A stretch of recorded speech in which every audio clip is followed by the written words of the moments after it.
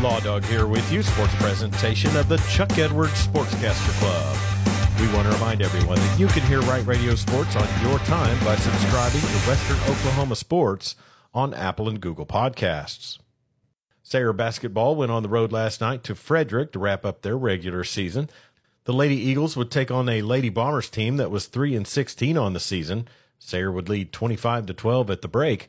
Then a big third quarter for Sayre would stretch the lead to 43-14 and a Gracie Myers buzzer beater as well. 7 seconds. Lila, Gracie at the buzzer. Bingo! Max Patton on the call on Sayre Eagles TV. Lady Eagles win by a final of 50-37. Sayre girls finished the regular season at 12-10. Sayre boys would face a 17-5 Bomber team and fall behind early. Freshman Tate Bawden would try to get some offense going. Tate with the rebound. Tate, nice move, layup. There's a power play right there. Good job by the freshman. Getting free for the bucket. Sayre trailed 32-15 at the break and lose by a score of 63-33. They fall to 6-17 on the season. Both Sayre teams will begin districts at Merritt on Friday.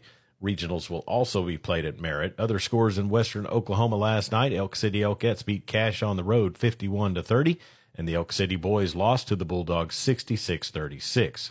Our final Class 4A regular season game on the network this evening is a Custer County Conflict round number 2 from the Tornado Dome. The Clinton Lady Reds have forfeited the game due to a lack of available players. The Lady Eagles will move to a record of 16-7 prior to hosting Woodward for district playoffs on Friday. The Clinton boys will host the Class 4A number 1 Eagles beginning at 6:30. Weatherford defeated Clinton 72-22 at home on January 2nd. The Clinton boys are 3-19 on the season. We'll have both broadcasts beginning at 6:15. Justin Jefferson will have the Clinton call on 97.3 The Score and streaming on Red Tornado TV.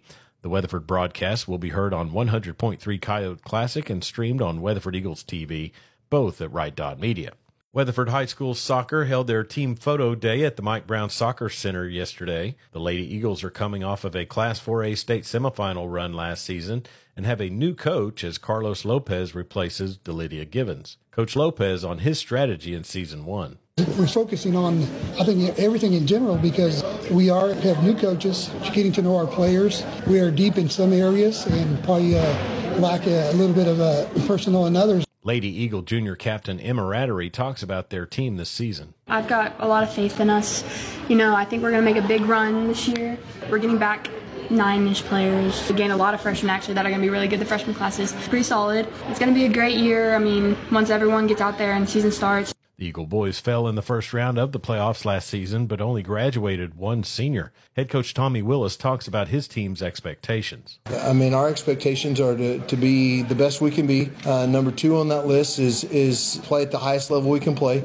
And number 3 is play as a team. But with this group, it's a little bit different because of the amount of experience that I'm bringing back. Senior Logan Doyle says the transition from football to soccer is one he takes seriously. It's a big difference in getting in shape for football and soccer, so I put a lot of focus into that.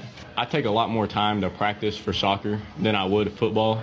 It's a very big difference because in my eyes I use my mind a lot more for soccer, and so I spend a lot more time sharpening those kind of skills before this season. Weatherford begins their scrimmage season this Thursday at home versus Lawton Eisenhower. And that's sports on this Tuesday. I'm Chuck Ramsey, the Law Dog, sports presentation of the Chuck Edwards Sportscaster Club.